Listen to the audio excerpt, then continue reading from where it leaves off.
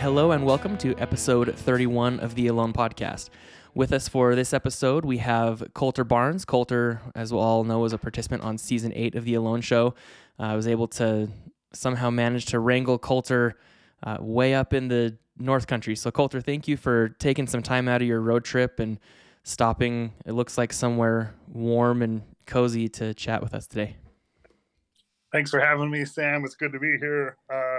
Coming at you from -20 in Whitehorse, Yukon. So really glad we could catch up. Yeah, like I said, I'm super excited to be here, and it's funny, we were kind of chatting beforehand, and Colter is one of the ones I've reached out to for a while, and you were way off the radar. So I feel kind of bad. It seemed like you just barely surfaced, and you've got some guy reaching out to you already, but really appreciative that you're willing to say yes and be so, easy with your schedule. And it was funny, I was thinking, because I knew you were on that road trip, I was thinking you were going to be the furthest north episode recorded of the Alone Podcast, but I think Jose still has you beat. So anyways, with that said, Colter, what I like to do is just kick it to you and let you give your background bio, kind of tell who you are, and then we'll see where we go. Yeah, Jose beat me with his boat too. I don't know if you remember his boat, but it was beautiful, absolutely gorgeous. His ribs and just his craftsmanship. So doggone it, 2-0, Jose. But yeah. So, well, long story short, like I was born in Montana, moved out to Oregon when I was young, raised in Oregon, completed high school there, went back to Montana for college. Moved to Alaska at 22. I moved into a bush native village of Kokkinok, and I've been in the bush for 15 years. And recently just took about a 12-month hiatus down in the lower 48. Met a girl, kind of followed her around in the lower 48, and now I'm just on my way back home. So lots happened in there, of course, but that's kind of geographically at least where I've been throughout my life, I guess. You're gonna make me start working already. So Montana, were you in a small town in Montana, and then was it small town Oregon as well, or was it more urban? Where were you at? It was pretty small town. I was born in Cutbank, Shelby. We were living in Cutbank, Montana, but and then when I moved out to Oregon, Madras, Oregon, it was about 3,500 people. So all pretty rural and pretty diverse. So where I grew up in Madras, we were, basically a third Latino, a third Native, because we had the Warm Springs Indian Reservation right there, and then a third white. It was a big agricultural community. So always pretty rural. And the biggest town I've still lived in my entire life was Bozeman, Montana. When I went and got my undergrad at MSU, I think it was maybe 20,000 people. So to be clear, Bozeman 2023 is probably a lot different than Bozeman 2005, 2010, but yeah, that place is changing just every 5 years. It's I don't know, evolving and getting a new facelift. But it's funny because when I was in college, I worked for a lumberyard there, and we and delivered, God, I don't know how many thousands sheets of sheetrock into some of those new developments. And it's just blowing up and going crazy. I understand it, but everyone's kind of nostalgic for what it used to be, and but it is what it is. Yeah, it's kind of crazy. My parents, they have a place in a really small town in Montana. Like, I don't know, there's probably 250 to 300 people that live within the city limits, and then maybe another, double that if you expand your radius out into the ranching community. And I mean, they've seen all of their real estate get snatched up, and lots that just always used to be empty are getting built on. And I mean, it's crazy how that drive and that desire, I guess, to be somewhere is what I would say has increased so much over the last few years. Yeah, no, I always claim to be more Montanan than I am. I feel like I was born there, went to college there, but there's a big gap. I wasn't there, but I have a lot of family there. I was named after John Colter, who was the only guy to leave the Lewis and Clark expedition back in the early 1800s. And so it's just the people, the country in Montana is phenomenal. Obviously the mountains and the rivers and everything there is about the prairie out east. But I think it's the people that make Montana. So I hope the people that are coming in embody that spirit of what it is, and it'll always be a gem to me. It'll always have a soft place in my heart. So, Gem, was that a Montana pun? Isn't Montana the gem state? I don't, man. I do. It's the Big Sky State. I know that, but I don't know if it's the gem state. So I'm interested. I think it's a natural. It feels like a natural progression to go from like small town Montana, small town Oregon, back to small town Montana, and then to Alaska. Like it feels like Alaska. I mean, it's, obviously the last frontier or whatever, right? It's like that next step. But what was the drive to go to Alaska and to, I mean, you really kind of glossed over what you did there, obviously, but what was that drive to make that happen and make that change? There's so many, tipping points as to what sent me there. I think just from birth, all the, hunting and fishing and loving the outdoors and camping. And then I met a friend, Jesse, who bought me a fly rod when I was 12. And then, my dad ran nursing homes, and I talked to a lot of people, really close to death that said I was going to go to Alaska one time, or I spent time in Alaska. Let me tell you, boy. And then when I was in college, my junior year, there was a documentary on PBS, the only thing in my life I've ever recorded on VHS. And it was called One Man's Wilderness, or Alone in the Wilderness, Dick Proenneke. And I recorded this for an hour my junior year with bunny ears. It's all staticky.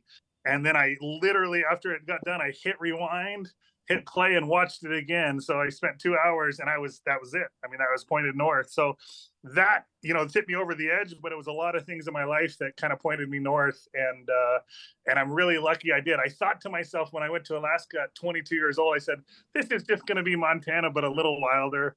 So we'll see. And boy, I was wrong. It is like no place I've ever been to on earth. It is, it's just where I want to be. So. Yeah, quick shout out. If you haven't seen that PBS program, that Coulter was referencing, I'm actually kind of surprised that we're 31 episodes in, and I don't think anyone has mentioned Dick Proenneke yet in that whole thing. Because I think that was probably the starting point for a lot of people's life change. I don't know. It's a fascinating watch. Let me tell you something real quick. Sorry, yeah, please. No, that's what we're here for.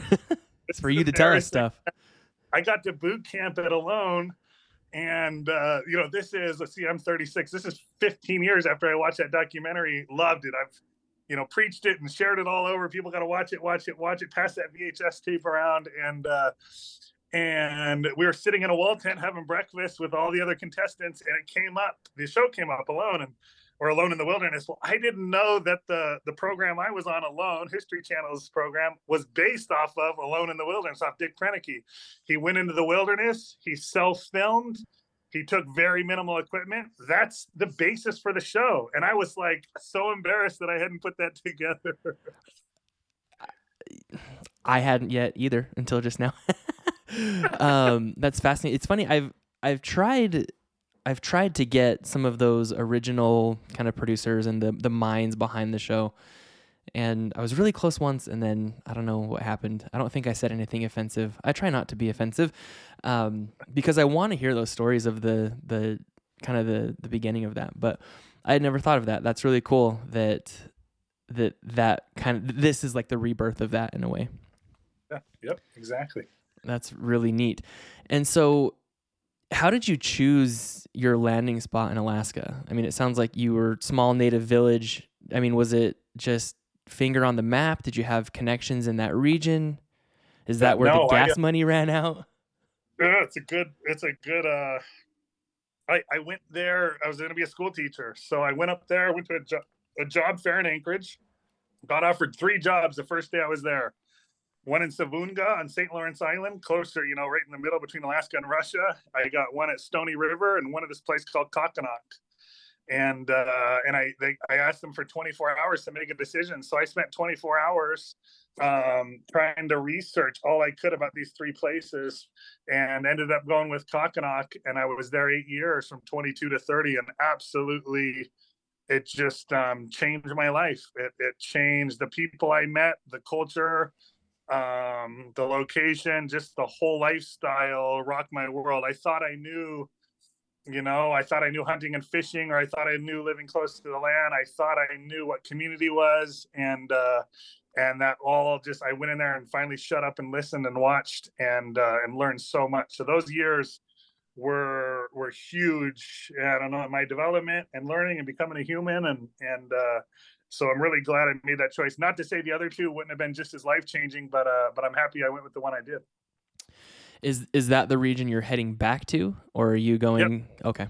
Yep. So I have a little quirky homestead mini farm slash a really brutal camp there that I'm heading back into, and it's been about 8 years. So I moved down to Southeast Alaska, my sailboat, and have been working as a principal and a greenhouse manager and working for an environmental science um, field school, teaching homesteading and living there. So I've been doing some other things, but I'm just heading back there after 8 years hiatus.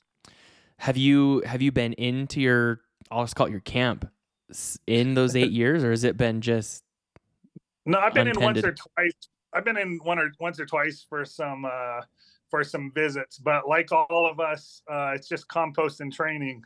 So it's not a turnkey place. There's no running water. You know, the only heat source is wood, and it's a pretty rough little camp. I think my mom came once and said, "I'll see you when you have running water again." But I'm excited to get back in there. The community again, the country's phenomenal, history's phenomenal, but it's the people there that really make the place. So I'm excited to get back in and get connected, and hopefully give whatever I can. So Um, you've talked a few times about the people and the culture. Um, what about it do you love so much? And is there anything, or I guess that would be a dumb way to ask that question. What about it do you love so much? And what really do the rest of us stand to learn from the community you're living in, or going to be living in, or moving back to? yeah, so obviously I'm not in a position to be able to tell their story Certainly. and their history and their culture, but I'll tell you, from the time I've got to spend there, what I love about it and appreciate is just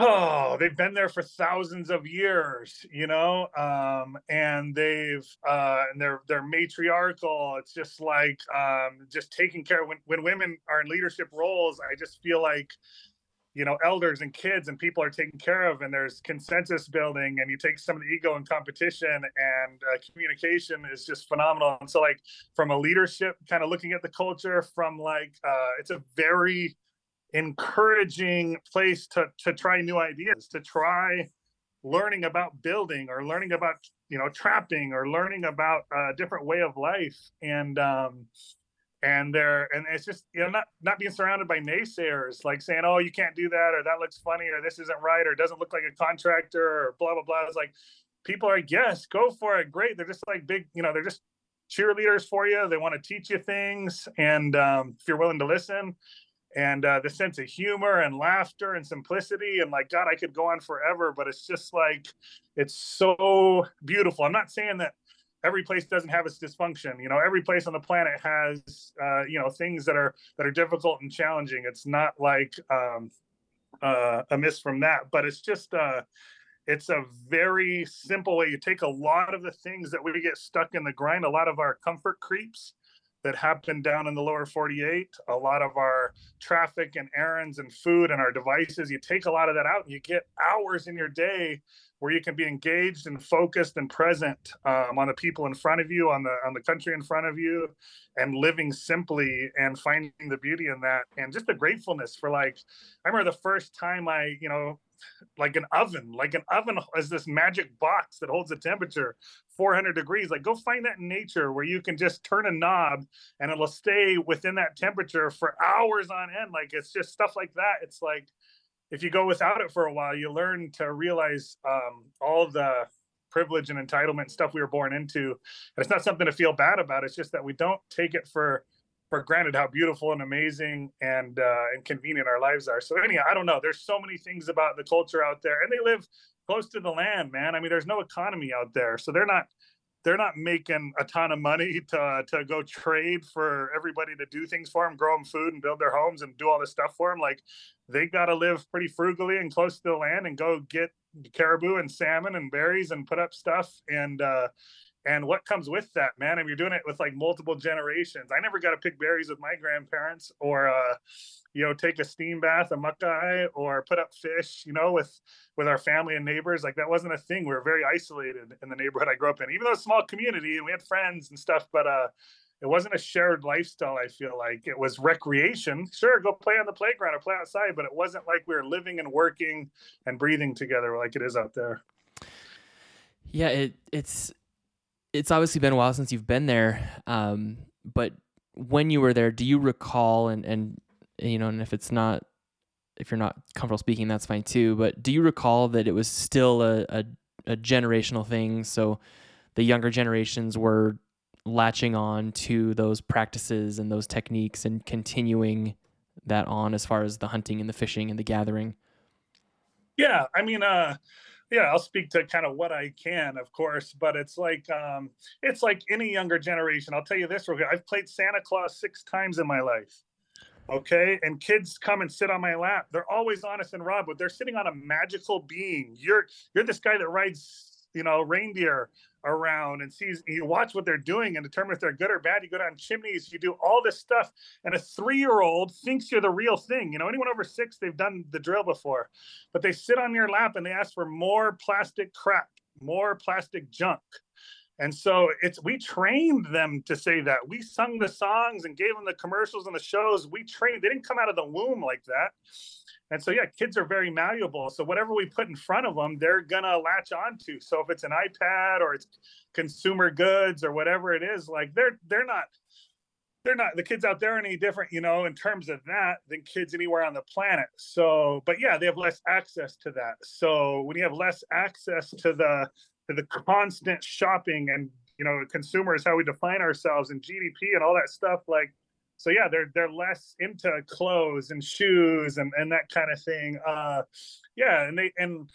And so they follow their grandparents. Like in the summer, a lot of anyone from about 15 to 55 goes commercial fishing out of the village and goes and makes a living for the year. And so what's left is the young kids and the elders.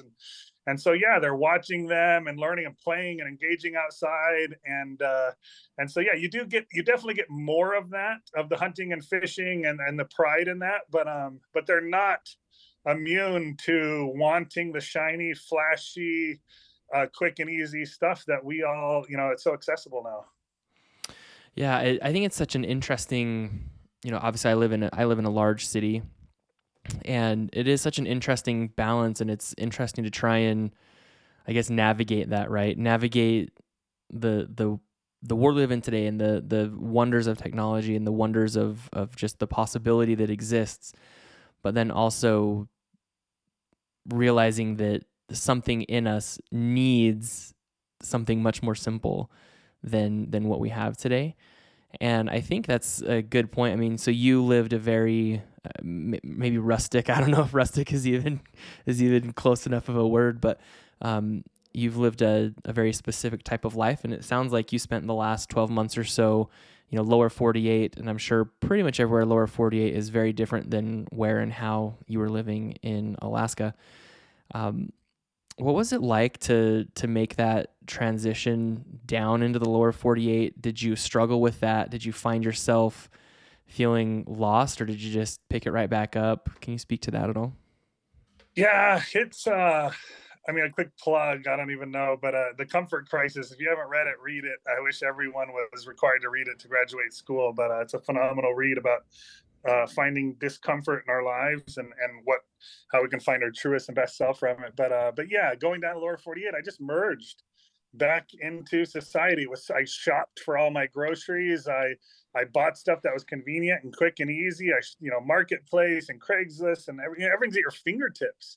I drank all the eggnog I could and all the booze I didn't have to make and all this stuff that was just so easy. So I gained 70 pounds. I didn't feel good physically. I didn't feel good emotionally. I wasn't connected in a way to my neighbors. I'll tell you a quick story. So it's not like, I'm not saying everyone lives like that. I'm not saying my family lives down there. So many millions and millions of wonderful, loving, fantastic human beings. Like, I'm not trying to write off a whole place. I'm just saying I felt so disconnected from my community. I felt like I felt this urban loneliness where I worked on this sauna, this mobile sauna I was working on for 17 days, right on the street in downtown Ann Arbor. 50,000 students in the college, huge 100,000 people in the town or whatever. And I must have had hundreds of people walk by me in 17 days, and not one person ever said hi, not one. Hmm. And that right there was like, it's like they were afraid to break this agreement that would somehow harm or harass, or that was a hardship, or like there was something written to where like we don't look at each other, we don't say hi, we're not friendly, there's no niceties. I don't know if it's COVID, I don't know if it's a culture nowadays or whatever, but that just broke my heart, man, because that connection with people is so precious and so valuable, of just having a conversation and looking people in the eye and just, I don't know, there's something about it that fills me up, and watching that day after day after day, it just ground me down.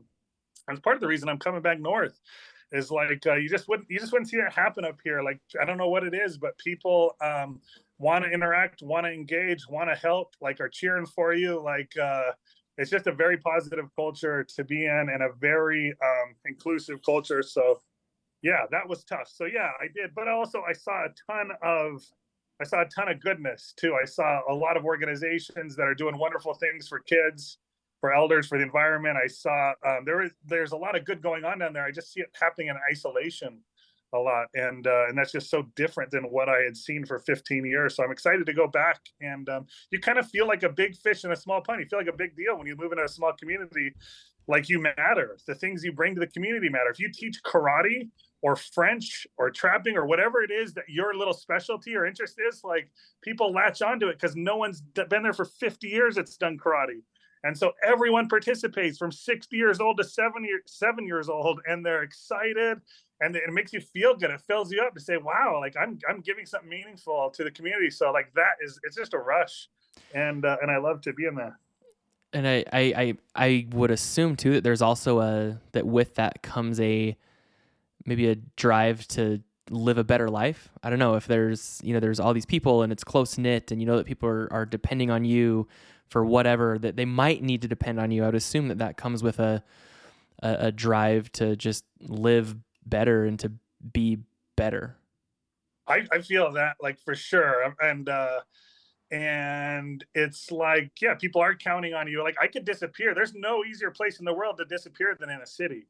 Like, I could fall off the grid for months and it wouldn't affect anybody. The city would march on. Everything would march on. There's 15 karate studios or language centers or mechanics or whatever it is that you offer to the community. And so in that small town, like, people, man, if you fall off for 3 days, people will be checking on you. What's going on? Where are you at? Are you okay? Like, there's just so much more of that, including, and of whatever it is. I don't know, but yeah, it definitely I like myself better in small areas. I like myself better up here, up north, than I did down in lower 40. I was less fulfilled. I was less proud of myself. I was less motivated. I was less growth oriented. Like, yeah, so for sure. Did you find yourself, first, that story about building the sauna, that kind of hurt me a little bit. I can't imagine, like, thinking from your perspective of being there and doing this awesome thing, first of all, right? And something that so many people could probably benefit from. And, being surrounded by people and no one acknowledges your existence. Like, that's like a sad tale. For one. Yeah. Did you ever find yourself in the time that you've spent down here? I'm gathering that you're gregarious in some way. I mean, you're very, outgoing and happy. And did you find yourself when you were down here, for lack of a better term, because that's what it is, did you find yourself wanting to kind of go turn inward and kind of just, I want to be myself? Like, did it start to get you to that point? Or were you still always maybe kind of struggling or trying to find that community and that connection? I know it exists down there. Like, I know that community exists, but for me, I don't think I don't have the self-discipline to do it. So there's people growing their own food. There's people, homesteading and doing incredible projects, spinning wool and blacksmithing. And that community exists down there. So either I gave up too early, or I just didn't have the self-discipline. Like, when you get around all those creature comforts, it was just so easy to to join society, to join the show. So that's on me. I'm not blaming anyone for that. Like, it wasn't like, oh, the community wasn't there for me. Like, no, I needed to invest the time. I needed to be proactive. I tried to do the meetup app, and I tried to play in a euchre night, and I tried to, offer any sort of services I could. But like in the end, like I gave up probably earlier than I should have. So that's on me. But So you're saying that you're lazy and Alaska is easy? It's easy when it's so, like, here's the deal about all that, right? Like, let's say, just pretend with me for a second, you down there, how do you heat your home, Sam? Baseboard heat, furnace, whatever. We have a furnace, yeah. There you go, okay? Yeah, natural gas it's furnace. Just and there's very little input from you into that furnace. Don't need to feel bad about that. That's just the way it is. Now up here, say I have wood heat. Well, it's so much more stimulating. Intellectually, it's stimulating because I need to know how to run a wood stove or identify a dead tree. Physically, it's stimulating because I got to go out and haul this wood and pack it and chop it and stack it. Socially, it's stimulating because you never go alone. You pack your neighbors with you and family with you and kids with you, and it's sledding and fire. And emotionally, it's stimulating because you build the self-confidence that, hey, I can do it. Every time you put a log in the fire, you're giving yourself a little tap on the shoulder saying, man, I can do it. I can do it. And and when you compare that to diesel or a furnace or something else where you lose all of that stimulation. So I think up here, it's like, it's encouraged, and you find that neighborhood. It's like everybody does it. Like down there, I had to search more like a needle in a haystack. Up here, it's the lifestyle of the entire community. So you just jump right in and hop on the wagon. Well, and I mean, not that we need to talk about wood heat forever, because I'm sure that'll be exciting for people. But you're probably always looking at your neighbor's woodpile too, right? Oh yeah. I'm always behind. Well, no. Well, you're either envious of the woodpile, or you're saying, hey, you know what? We probably should go get so-and-so some wood. Looks like they need a tree or two. Yes. I mean, I've lived in communities up here, man. Again, matriarchal. I'll vote woman just about any day of the week, is taking care of the elders, making sure they have wood, checking on stuff like that. So it's like, yeah, people in the community, like no one's gonna let someone go without it. But like in when I lived in Lower 48, like my furnace went out, no one noticed or said anything, or we'll be there, we'll be right over. It's not that people don't want to help. There's wonderful people. It's just it's less visible. Again, we live in our homes in our little caves. I feel like we're a little bit disconnected. Everybody has a snowblower. Everybody has a rototiller. Everybody has every tool. When on the block, you only need one of each of those. You can share, but it's not as communal anymore. And maybe once used to be. That's interesting. I want to talk about, I thought of this a while ago, but this book, The Comfort Crisis, because it seems like I'm getting some pretty heavy themes about your philosophy and the way you live your life. And so I'm curious of what the comfort crisis is, and kind of your take on what it means to you, and just your thoughts in general. Yeah, it's about finding, it's about, basically the history of humankind for 4.5 million years. Our species is about saying, like, all the discomfort that we evolved in food wise, like we don't know hunger.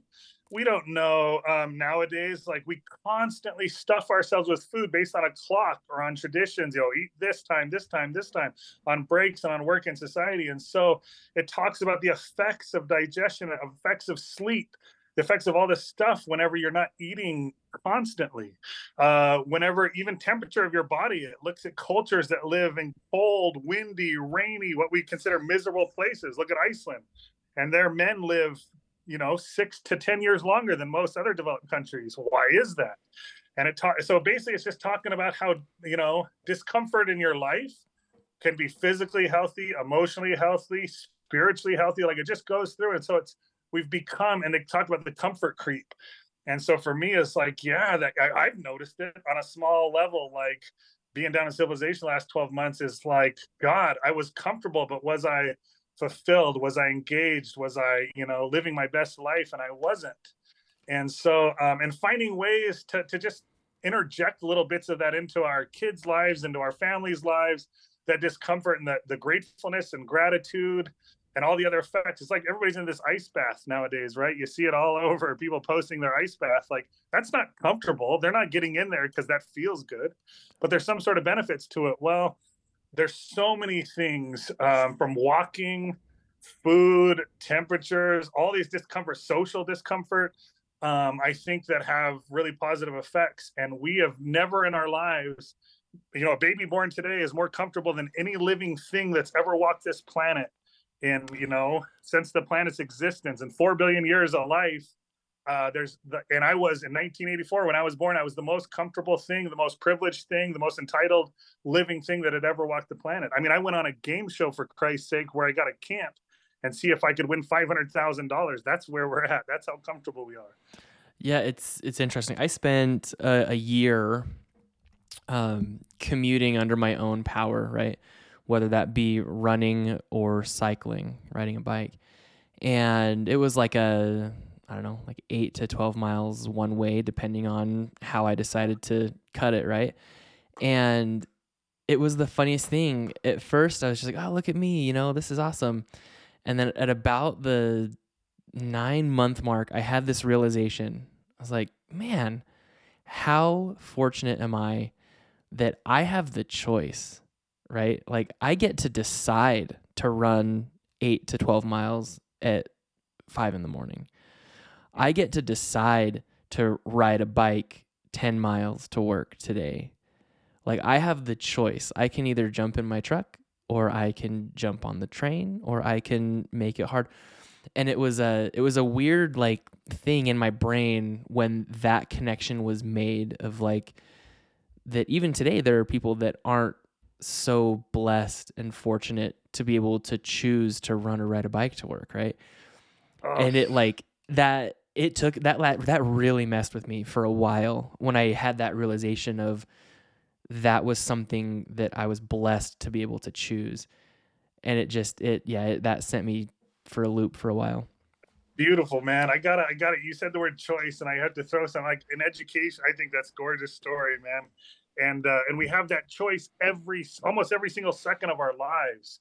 Like, you sit in a chair right now okay. So here's the deal. In education, my biggest thing, I'm not trying to promote, let's go back and be cavemen, and let's go back, live like, like we did in 1500, and like, oh, we got to rough it, or we got to do this. To me, it's DIY. I think homesteading is a silly word, but it's like do it yourself. And what that does is it gives you a choice. Right now, let's say you go down and buy bread from a bakery. Well, if you don't know how to bake bread, you don't actually have a choice whether I'm going to make it or I'm going to buy it. Your only choice is where you're going to spend your money, be a consumer. So we try to make that this big facade that you have all the choice in the world. Look at these 7 bakeries that are 3 miles from you. But you actually don't have a choice. If you go down and change your oil, if you don't know how to change your oil in your car, you don't have a choice. You're dependent on the service society. And I'm not saying that's a bad thing. What I'm saying is having that choice is so beautiful, to say, hey, I'm going to grow a garden instead of buy everything from the store. And then some years that might not work in your schedule in your life. That's okay, whatever. But you had a choice. And so for me, it's about giving kids, our youth, choices to do the things that you do in your life. Everything you do in your life, from clothes to recording music and videos to baking bread and brewing beer. I mean, whatever it is that you consume, think about the 5 things that you consume most in your life and say, this year in 2023, I'm going to learn how to do one of them, so that the rest of my life I have a choice on whether I do it or not. But that's my biggest thing, is choice. I love that. That's a really cool goal. Think of the 5, your top 5 consumables or something, and how can you learn that craft. It'll connect you to your family, man. It'll connect you to yourself. It'll connect you to your kids and your community. It'll connect you to the earth, or ingredients, like whatever. I'm not going to get all hippy dippy on you, but like it'll change your life. Like that realization you had, you'll go, oh my God, like the value and what you get out of it. Anyhow, I could go off all day. I love having. We have a garden. We have I would say a pretty large sized urban garden. It kind of got a little bit unruly last year for a few different reasons, but yeah, there's nothing more satisfying than like walking out in the garden and just eating a warm tomato that's been right on the vine. Like I hate like cold tomatoes now, right? I love just a warm tomato off the vine. So yeah, it's super. There's something very, very, I don't know. It's hard to describe unless you've done it. But we were talking about the comfort a minute ago, and we had this really interesting experience last night. I won't name names, and I think these people actually might still be listening. So hopefully I don't get a text message like, "Hey, what are you doing?" Um, so we had an experience last night where we took some friends to the local indoor climbing wall, and so I've got two young daughters, and they have two young daughters, and we all went and my girls have been climbing for I guess almost a year now, and that's a big deal for a small child. Like we are not creatures that are designed to be 40 feet in the air with nothing below us. That kind of sets everything in your being off. And their young daughter was pretty timid about it, and she didn't want to do it, and everyone was fine. Like, just she gets to watch other people do it, and eventually she went and grabbed the stuff. She's like, "Hey, I want to put this gear on. I want to get on the climbing wall." And she's only 3. She's almost 4. And it was the coolest thing for me to watch because she got on the wall and she was a little bit timid, obviously, and it's a whole new experience. And when she got down, like, the biggest smile and just so proud of herself that she did a scary thing that she didn't want to do, and she overcame it. And so yeah, I think you're right. There's ways that you can do that and provide those experiences for kids that don't involve moving to the middle of nowhere in Alaska. It's just you probably have to work for it a little bit more. And that's a beautiful story, man, because that's what we need to do with everybody. We need to set up an environment where they want to take that risk. We meet them where they are. All right. Like, we didn't all come out climbing or baking or building or spinning wrenches or whatever we were doing. And we've learned that craft. And it breaks my heart that I'm not pessimistic. It breaks my heart, like, how we judge and criticize and naysay. Like, you guys set up a culture, like when that girl got down, that it was safe, that encouragement, that you talked her up, big smile and grinning, and she overcame some things and built a lot of self-confidence. Like, we need to do that for our neighbors. We need to do that for people on social media. We need to do that for everybody, is create that, like, when they do something and they try something, whether they fail or succeed, like, be there and want them to do it again, not criticize. It didn't look good, didn't look right, blah, it's like, whatever. It's like, I just feel that culture of compassion or like encouragement, like, that's awesome. That's a really cool story. And I want to do that for adults as well as kids, man. One last plug for the climbing. Like, so today my oldest daughter, she's like getting quite good, actually. And, it's to the point where we're on top rope. So if climbing, basically top rope is like it's as safe it's probably safer actually than walking down the sidewalk. I would dare say. And she's on top rope, and we're to the point where I'm like, "Hey, I'm going to start giving you some slack. So if you screw up and you take a fall, you're going to know it. You're going to fall a couple inches. You might fall a foot." And so I was prepping her for that, and we were kind of practicing today, and so she was learning how to just fall off of a rock wall 10 or 15 feet in the air, and she took a fall, and there was a little bit more slack than she was expecting, so she fell a good couple feet, and I lowered her down, and she was just petrified. She like started kind of in tears and coming over. She's like, "Dad, that was so scary." And we were able to talk about it for a minute, and she was like, "Yeah, but I'm okay. Like, we're good," and just got right back on the wall. And that type of resilience and just learning how to be uncomfortable and then knowing that it's okay and to keep moving is huge. I personally love your focus on education. I think it's a beautiful thing. Are you going back? Are you going to be an educator in town? Are you going back to teaching, or what will you be doing? So I've kind of been an educator for about 14 years, 10 years in like a K through 12 setting, and then in a kind of different form on the island the last 4 years. But what I want to do now is start community farms all over rural Alaska. So 5-acre farms, kind of my dream. And so there's going to be an educational component, getting schools involved in soil science and ecology and all sorts of stuff. But no, I don't think I'll be stepping back into a classroom right away. But God, we can do so much with our kids. They're such a resource. Some of your schools have 1,000 high schoolers in it, and somehow we don't feel like we can connect them to the community. We don't feel like we can connect them to the environment. We don't feel like they have anything to give back. Their entire job is to sit in a sterile building for 6 years, throw away every assignment they've ever done, and graduate being, fairly confused and disheartened and discouraged. And it's not everyone's I just think that we can do a lot better for our, again, for our entire time as being our species, 4+ million years. They've had so much to give. They've contributed. And just recently, we've said, well, you don't really have anything to contribute. School's your only focus and job, and we'll see you when you're 18. It's just, it's a discouraging thing. There's so many wonderful people working in education and giving their hearts and souls and lives, but as an institution, I just think we need some reform. So, again, I could blab on and on. I get pretty passionate about it. So I'll probably end up back in the classroom somewhere, but for right now, I want to grow food, man, feed people.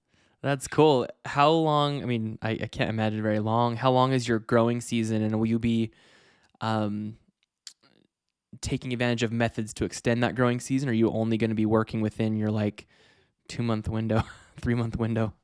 Funny is you can grow pretty well. Like in Alaska, agriculture is not we import 95% of our food. It's a very bizarre, Alaskans, we like to think we're so independent, but man, if you cut off that global food chain to Alaska, we're in trouble. At least in the urban areas, and Anchorage is 400,000 people, they'd be in real big trouble. But so so anyhow, but you can grow. I mean, there's a guy named Tim Myers at Myers Farm that grows 120,000 pounds of food on 10 acres. Like, you can do it. It just hasn't been a traditional historic thing, right? Farming in Alaska hasn't really been a thing. So one day I hope it is. But again, people talk about growing seasons. Like, you don't need to extend. I'm not trying to grow specialty crops. Like, it wasn't the great Irish strawberry famine. It was the great, you know what I mean? Because strawberries don't feed people; they're a novelty.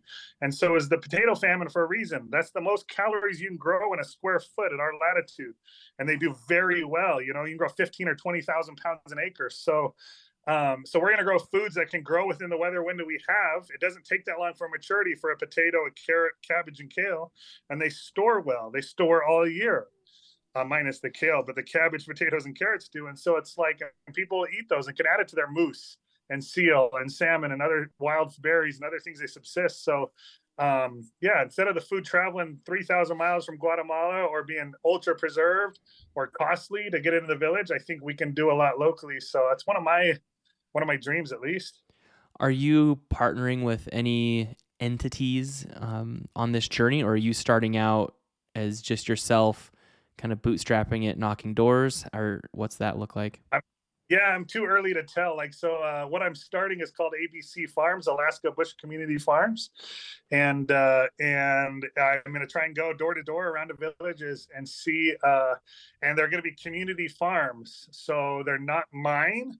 They're not a for-profit. They're to feed communities, and so I just want to put them in, give them a couple of years of on-the-ground support, maybe a couple of years of digital support, and then it's all there. It's their land and their food and their community, and so it's a goal. So I haven't got anyone, it's early, so I don't want to throw anyone under that bus. But if you're listening, think about it. I'll be coming to your way in the next couple months.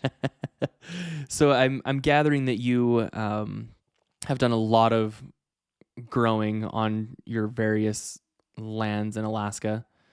And is it like, do people, I mean, I guess you've already spoken to it, but what do people think when you're like, yeah, I'm going to grow, all of these things? Is it kind of like, oh, we'll see how that goes? I mean, you've said everyone's super supportive, but what's that like to do something that just seems foreign, I guess?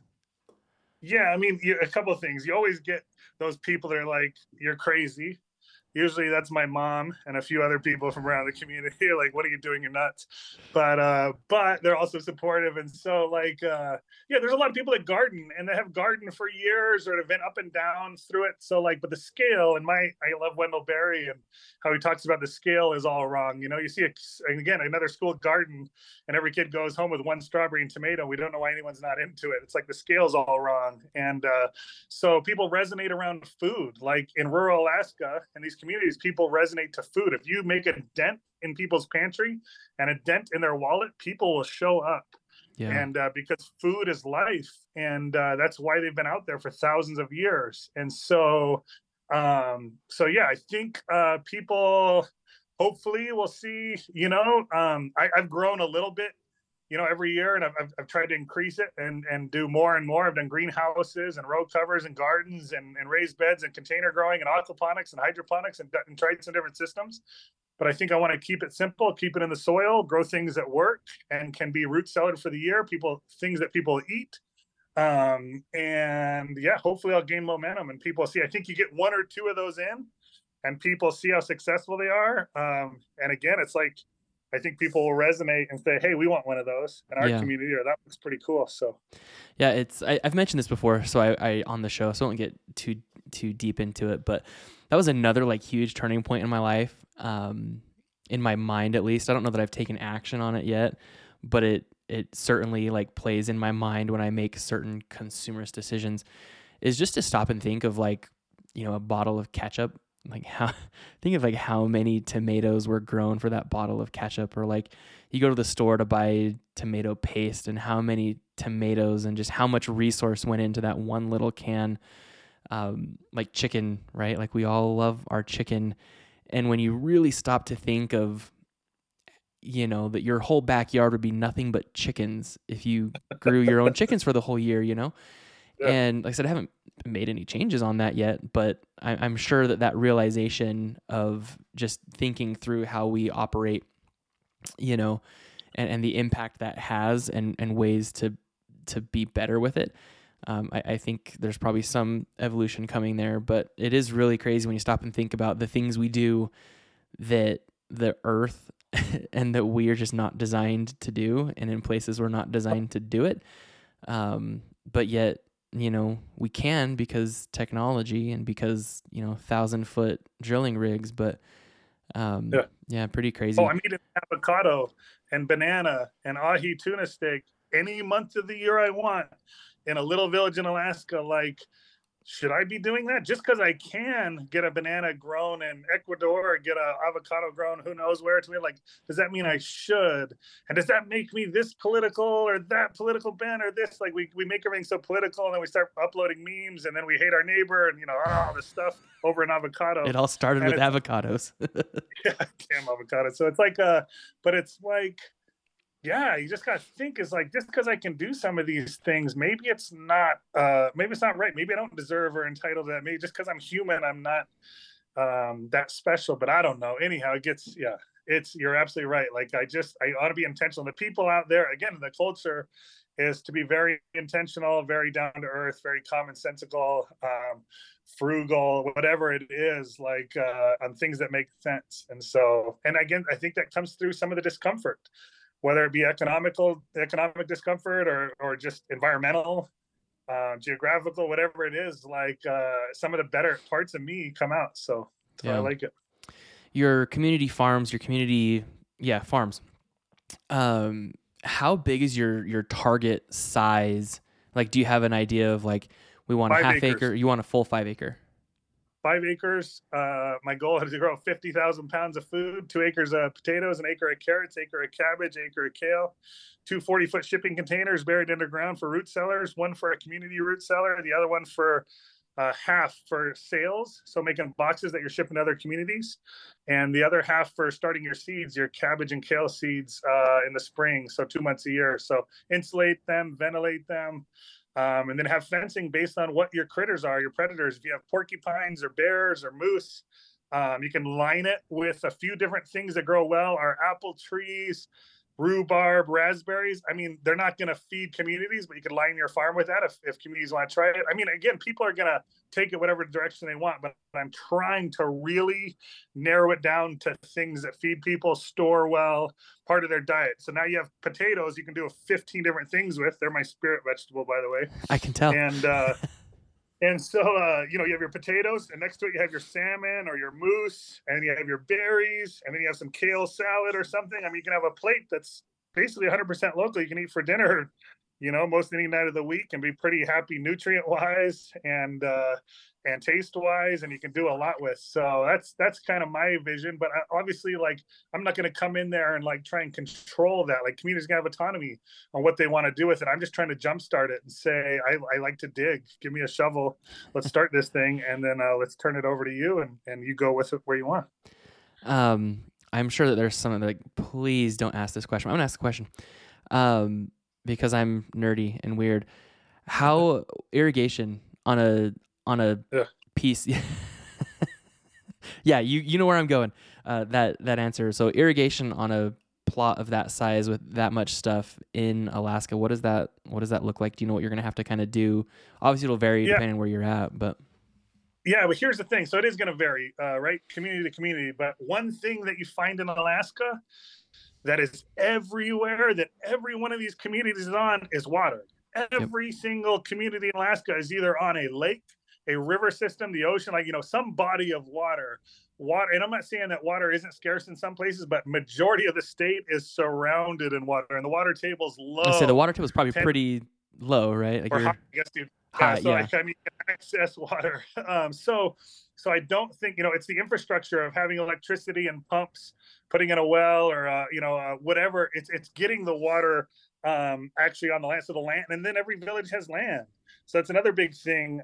Is every community, I think, has 2040, the 2,040 acres, or I might be messing up the number, but so they have land, they have airstrips, they have water, they have like air service that services with mail and stuff. So like, you have this, if you can get electricity there and a pump, you can heat these, you can keep these buried connexes for root cellars, you can irrigate the land, you can charge an electric fence. Like, it's very simple. Like, people want to go around and build greenhouses in Alaska, like these high tech, high cost, $250,000 things to grow. What are you growing greenhouses? Cucumbers and tomatoes, and like, it's not stuff, man. Those are novelty items. It's not like, let's keep it simple. So funding dries up. It's something you can do for less than 10 grand a year, and you can grow a ton of foods. So, and a lot of calories. And so, yeah. So to me, this is the way to keep it simple and successful. And I think water will be an issue, is how to get it, how to pump it. But I don't think finding it or the land will be difficult.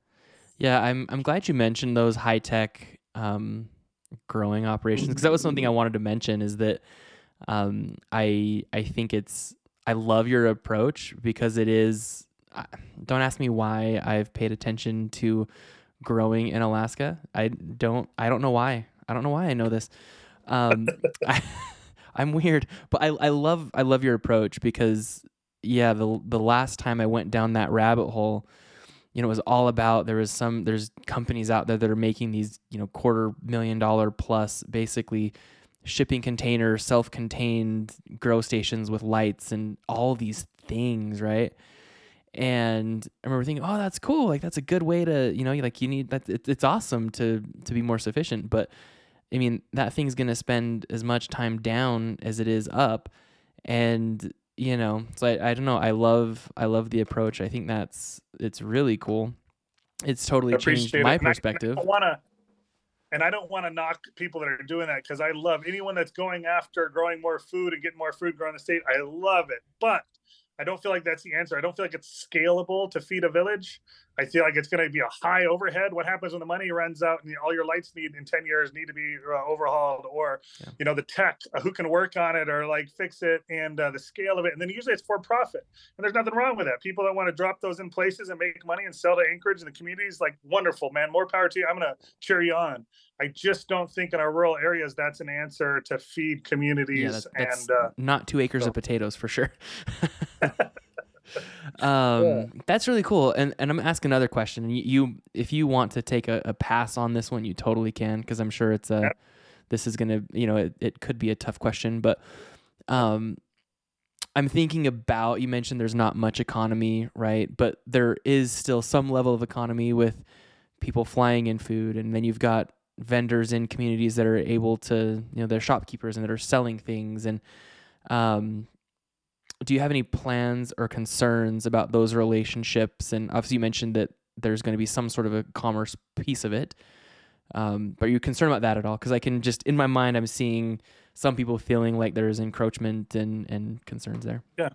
Oh, absolutely. And it's something I want to come into the community and listen and be on. I'm not trying to put anyone out of business or put any more strain or hardship on people that are already living in a pretty strained place.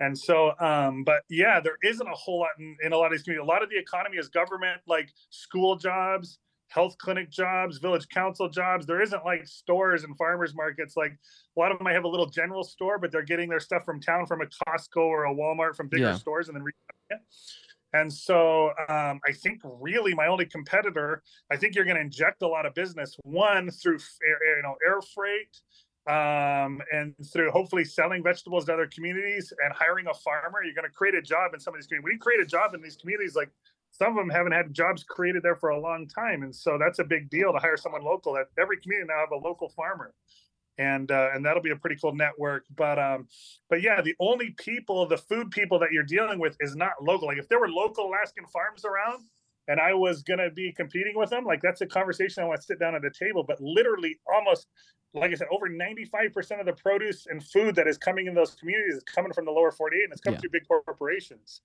And so it's not that I'm like anti-corporations, which I might have a slight bent towards, but it's like, sorry, Costco, or sorry, Walmart, like you're going to lose 1% of 1% of 1% of 1% of this little village. Like it's really not, I don't feel like there's not a niche there. Like it's not a competitive field. You know what I mean? Yeah. I'm thinking about the reseller in town, right? That person that is making the Costco run or, paying for the stuff to come in on the plane. It's just an interesting thing, I guess. Totally.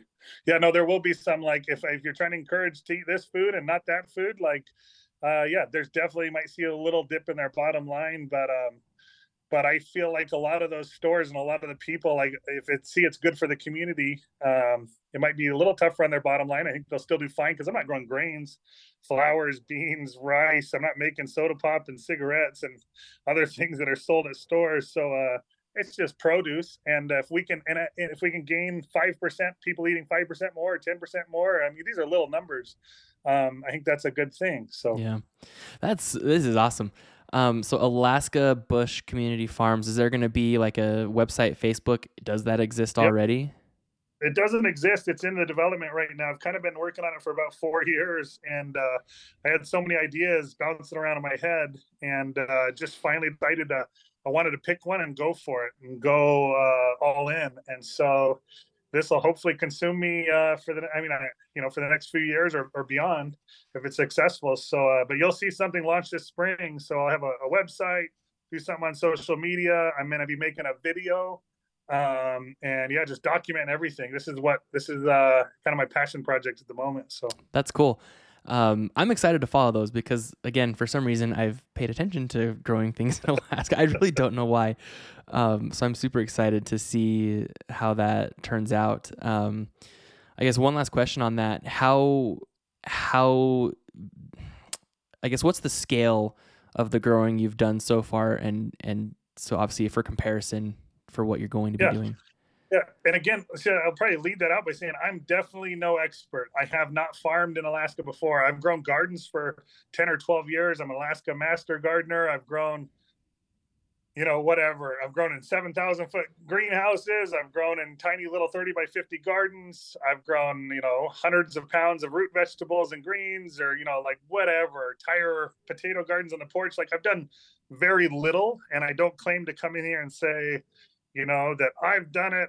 I'm farmed on this scale, and we're just going to keep doing it. I basically have grown enough and learned enough and seen examples. Farragut Farms in Southeast Alaska, Bo and Mara is super inspirational. Tim Myers out of Bethel, like going around to these conferences in Alaska, these farmer summits, and seeing what people are doing. And I want to replicate their ideas. I kind of want to be a disciple for them. Those are people that are growing on a scale that I want to, but I want it to be community driven. So I've done enough personally to feel like I have a pretty good idea. I've seen examples that are really inspiring in the state, and people that want to give it away, they want to replicate it. They're not closing their farms and saying, don't do this, because they live in a totally different demographic market. They want to see it be a thing, and they're willing to share their ideas. Again, it's that culture of sharing. So yeah, it'll be a scale different than what I'm used to. But again, with growing, people say, "Oh, I don't have a green thumb." A green thumb doesn't mean anything. Plants have certain biologic needs, pH and nutrients and sun and warmth, and if you give them that, they miraculously kind of grow every year. And so we just need to do that, and we need to set up a system that's low tech, simple, can be replicated, is healthy for soils and the community, and and I think things could possibly do well. We'll see. Yeah, that's so exciting. I really want to talk about growing media and your soils and all of that. Like I'm fascinated what you're doing, but Maybe for the sake of others, we'll keep that for a, Okay. a messenger chat or something. All right. One of the things we talked about, and we didn't get into it, and well, we didn't get into it before we started recording, so I want to kind of go there now. Is your sauna project? First of all, it looks like, did you get your axle fixed up? You're back on the road. I did. Yeah, yeah. Oh man, I was stuck for a few days there in Saskatchewan. It was fun, but man, what again a learning opportunity. People were teasing me too. They're like, 38 years old, you're finally learning about bearings. Well, it's like I've lived in the bush for 15. This is not an excuse. It's my fault. But when you live somewhere where there's not cars and trailers and I mean, there's still bearings on things, but you're not living with it day to day. It kind of delays some of those learning opportunities. Yeah. Well, hey, if for your first experience, a trailer axle is that was a good get your feet wet, I'm assuming. Totally. No, it was great. It couldn't happen in a better spot with the timeline I had. I had enough bucks in my pocket to be able to buy parts, and parts store 45 minutes away. People that would help. Again, I ran into people, man, that were like, "Hey, this is what you need to do," or "Check out this video," or just giving me tips and encouragement. And so yeah, it just couldn't have been better to work on it and to take 2 nights. Like some people could fix that in an hour. It took me almost 3 days. But hey, now I can do it in less time, and I feel more confident, and I can help out. If someone breaks down the road, I can say, "Oh, I've done that before. Let's pick it apart." So yeah, pretty stoked about it. Yeah, I did trailer axles for the first time, not in an emergency, but I did mine voluntarily over the last year. And that's so saying, I think that's a good get your feet wet. 'Cause I also did my truck bearings a little bit before that, and I did that kind of bass backwards. But so this mobile sauna, so I love sauna, and I think it's an incredible thing. And I think I'm more interested in your philosophy, and we'll probably less talk about the benefits of sauna.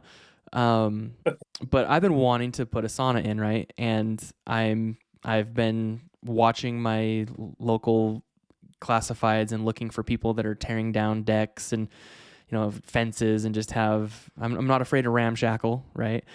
Nice. But I want to build one, and it's funny because I got stuck on the heat source question. And so this is when Colt and I started talking about this earlier. It's like, hey, we need to stop this conversation, have this chat, when we're recording, because today when you look around, there's so much information, there's so many things, and there's so many businesses, that are trying to sell you something. And if you decide to go wood fired, you would think that wood fired would be like pretty economical. You can, it's going to help you get in cheaper and easier. But if you want to buy a dedicated sauna stove, I mean, you're looking at $1,000, right? And they've got all this like fancy, just fanciness, right? And in my mind, I'm like, that just doesn't there's got to be a different way to just get a cheap heater. And so I was super excited to talk to Coulter, be like, hey, how are you heating it? And what's your experience been? And you had a pretty strong reaction to my question in a good way, And I want to talk about that. If you can, I mean, I hope that's enough of a cue for you to just jump in, but. Yeah. I mean, if you want to learn, man, about saunas, you want to develop that, go to a sauna culture, go to Russia or Iceland or Scandinavia, go somewhere where there's sauna. But and here's my experience is I moved to native Alaska. I moved to Bush, Alaska, and it's a muckguy. And in the village, there's 6 or 7 muckguys, and people will get on their VHF radio at night and say, "Muckguy's lit, 5:30, steam's lit," and then women will go, and men will go, or families will go, and then you go through, and it's communal, and it's a bathhouse, and if you go in there, all of those insecurities, all of those questions you have, all of this, and I'm not saying there isn't a sauna culture down south, but it's not strong, it's like you find one every 10,000 people. Coulter, I've been in a lot of saunas down here, and it's a lot of people on cell phones. Yes, and so it's like you go in there, man, and some of them are made of sheet metal they recovered from an old school that was recited, or they're made from, everybody's got a barrel stove and it's got 15 holes on it. It's not sitting on any legs and it looks like it's going to burn. It's got a stick holding the door together, or, you know, whatever it is, you make do with what you have. And it's about the experience. It's about the health benefits. It's about the communal aspect. And I'm not saying that there's some that are beautiful, but they use them. I mean, some of them are used 200 nights a year or more, a lot of them. And so I'm talking, I knew a guy in Elder, Martin Wassley, that, I mean, he would steam like 300 nights a year. Like, I'm talking people use it, man. It's a part of your lifestyle. Like you use your fridge. And so, but wood, and to me is, so wood made sense out there, and barrel stoves, you ship in oil and gas in barrels, they convert them into stoves. They toss off a lot of heat instead of holding it, you know, they're quick to heat up. There's a lot of benefit, and they're cheap. And you can use your little barrel stove kit for your door and your pipe over and over and over through a bunch of barrels. And so just keep it simple. Again, everyone thinks I need cedar. Oh my God, I saw this cedar sauna at this lodge, at this resort, at this spa, on this Instagram post. It's got to be cedar. Well, you're going to tease me because mine is cedar now, because I planned on building it where I could rent it out. My plan was to rent this in Ann Arbor, Michigan, so people would check it out for a date night or for a party, tow it to the ski hill, whatever they were going to do. I was going to rent it out. I thought, oh, no one's going to rent it if it's my Bush League Alaskan, you know, metal can with it. I was going to throw plastic chairs in there from like yard chairs and a barrel stove and say sweat, because that's what you're doing. But so I made it out of cedar. But like, my God, just built, like you said, there's a fun saying that's, instead of ready, aim, fire. So you're waiting around to get ready, man. And then you're going to go. The saying should be aim, fire, ready. You know what you want to do? Fire. Go do it. You'll get ready along the way. You'll build another one. You'll build one for an in-law or for a neighbor. Or you'll learn as you go. But like you're missing days, man, where you could be in there sweating. So wood to me is number one. It heats your body from the inside out, that radiant heat. And it gets you more connected, man, more connected to the trees, to the forest, to your land, to your body. Like, you got to get wood. Even if you're buying it, you learn about wood. Your kids learn about wood, like, and an electric sauna and some of that stuff, whatever. You do whatever you can. You meet whatever with your lifestyle and your budget and your ordinances that you live within, of course. But there's no question, man. Like, when you walk into a wood fire and sauna over electric, you feel it instantly. You can't hide that. Yeah. How big is the stove? Because you said you picked up like a regular wood burning stove. And what size of stove do you have in yours? Because your trailer is not massive, right? Like trailer's 5 foot by 10. Yeah. So it's 5 by 10. I've had 6 people in there, which is kind of about a max. And so it really does 4 or 5 real comfortably, 3, 4, 5. But I have a little Volkswagen stove that's made in Michigan. It has like 24-inch firebox by 12-inch wide by maybe 12-inch tall. But it's just perfect, man. I got it for $50 online. I put some scrap metal over some of the cracks on top, just like where your little plate goes for you can cook on top, so water doesn't go down in there. But pick that up for scrap, and anyhow, it heats the thing quick. It's safe. I put it into where I had all my clearances. I pushed some of the clearances, but it's metal walls. It's not near combustible walls, so like I have metal on the ground and on the sides, so it's not a fire trap. But yeah, like wood. I have rocks that go on it. I have water that goes on it. I have a cold water 20-gallon garbage can I bathe in it. So I put drains in the floor, and that's how I shower, man. So I sweat and hang out with people, go in and out. And then at the end, I wash. I have a couple basins. And again, this is what I learned in the village, man. This is a steam bath. And I would take a bath. And now, so to me, a shower, it gets pretty lonely now. When I just hop in a shower, I'm like, where is everybody? Huh. Because steam bath is so communal and it's an experience. So, yeah. That's cool. Man, that is like, that's interesting to think of showers as like a lonely experience, you know. But if you look back in history, right? I mean, my first thought was, yeah, like think of all the old bathhouses and communal bathing, and there's still, you know, countries in the world where that's like a thing, right? Oh yeah.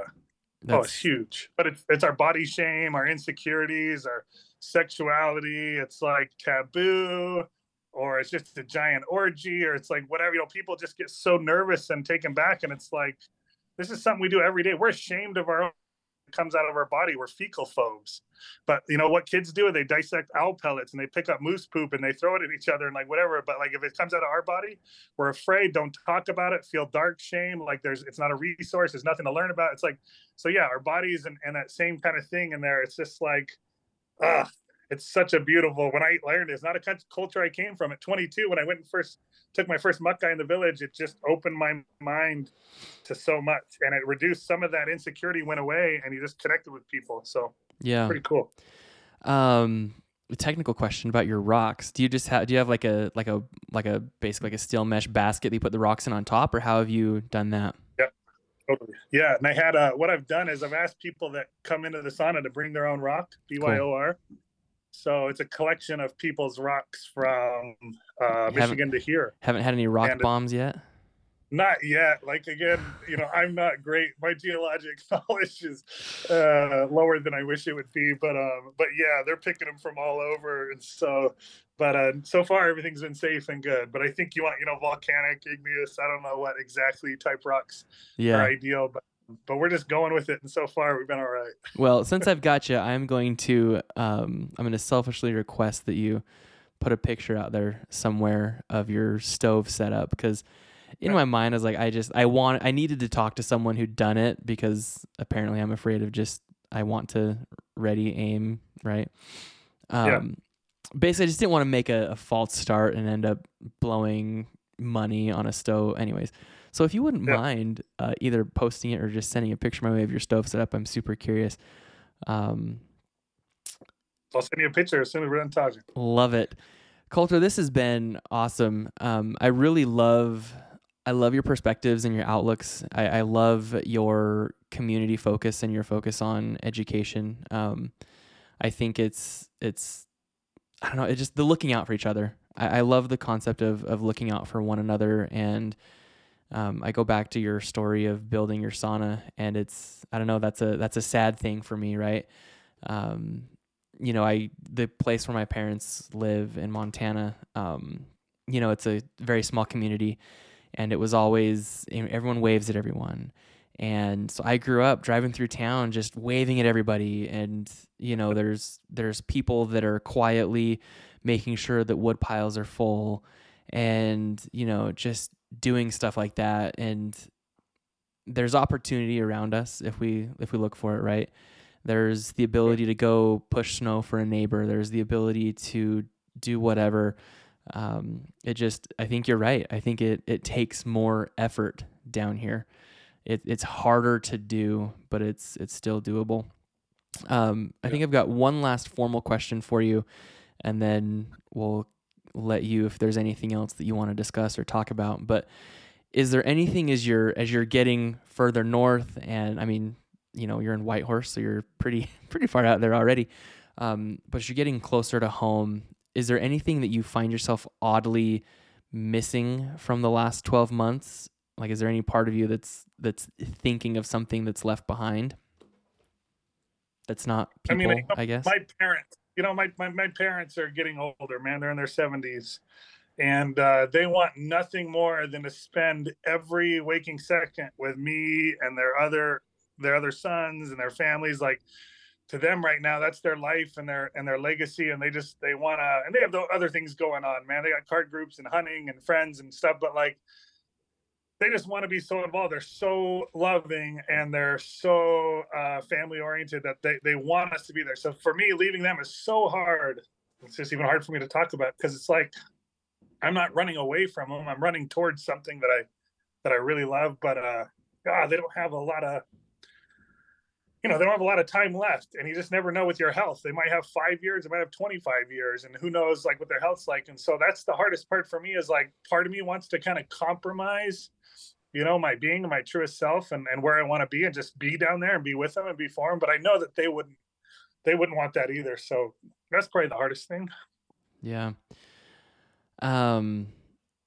Is that and this is a super personal question, is that a new draw with the time you were able to spend? Because I'm assuming in the last 12 months you spent more time with them than you did in 15 years prior, right? Hands down. Yeah. Like more, like, yeah, the last 12 months I saw him exactly more than I've seen in 15 years. But yeah, I mean, it might be an age thing. I love my family, but we don't have to be next door to each other. We have to, interact every day. Like we can talk once a month or laugh or send jokes online or email updates or whatever. But yeah, just as they age, it's just like, at some point I feel like I need to go down there and live with them for a year or for two or for more. People do that. You want to take care of your parents. I don't want them just to go into some home or something. But yeah, I just God, I'm just trying to figure out that balance between my passion and dreams and where I want to be and where my truest self is, and my parents and how much time they have left on the planet. And so, and what my responsibilities should be, what I want to do and be there to give back to them. So it's tough. It's definitely been tough. Yeah. That's a whole other thing that we could probably riff on for a while is end of life, probably, there where you're at versus here. And how it's not even just end of life, just generational living, how we just don't do that here, and yeah. Thankfully I have an older brother. Just to say one thing, man, I got an older brother and his family that are there with him almost every weekend, all the time, take him around to farm shows. They run a goat farm and have horses and animals, and they have 4 kids, and kids are involved. So like, thankfully, man, I have an older brother that's doing the work and just really close with him. So that helps. But still, it just still, you think about it, it weighs on you. Yeah. Well, I guess you've got some extra drive to get the running water to your camp and cozy it up a little bit so mom will come back. There you go.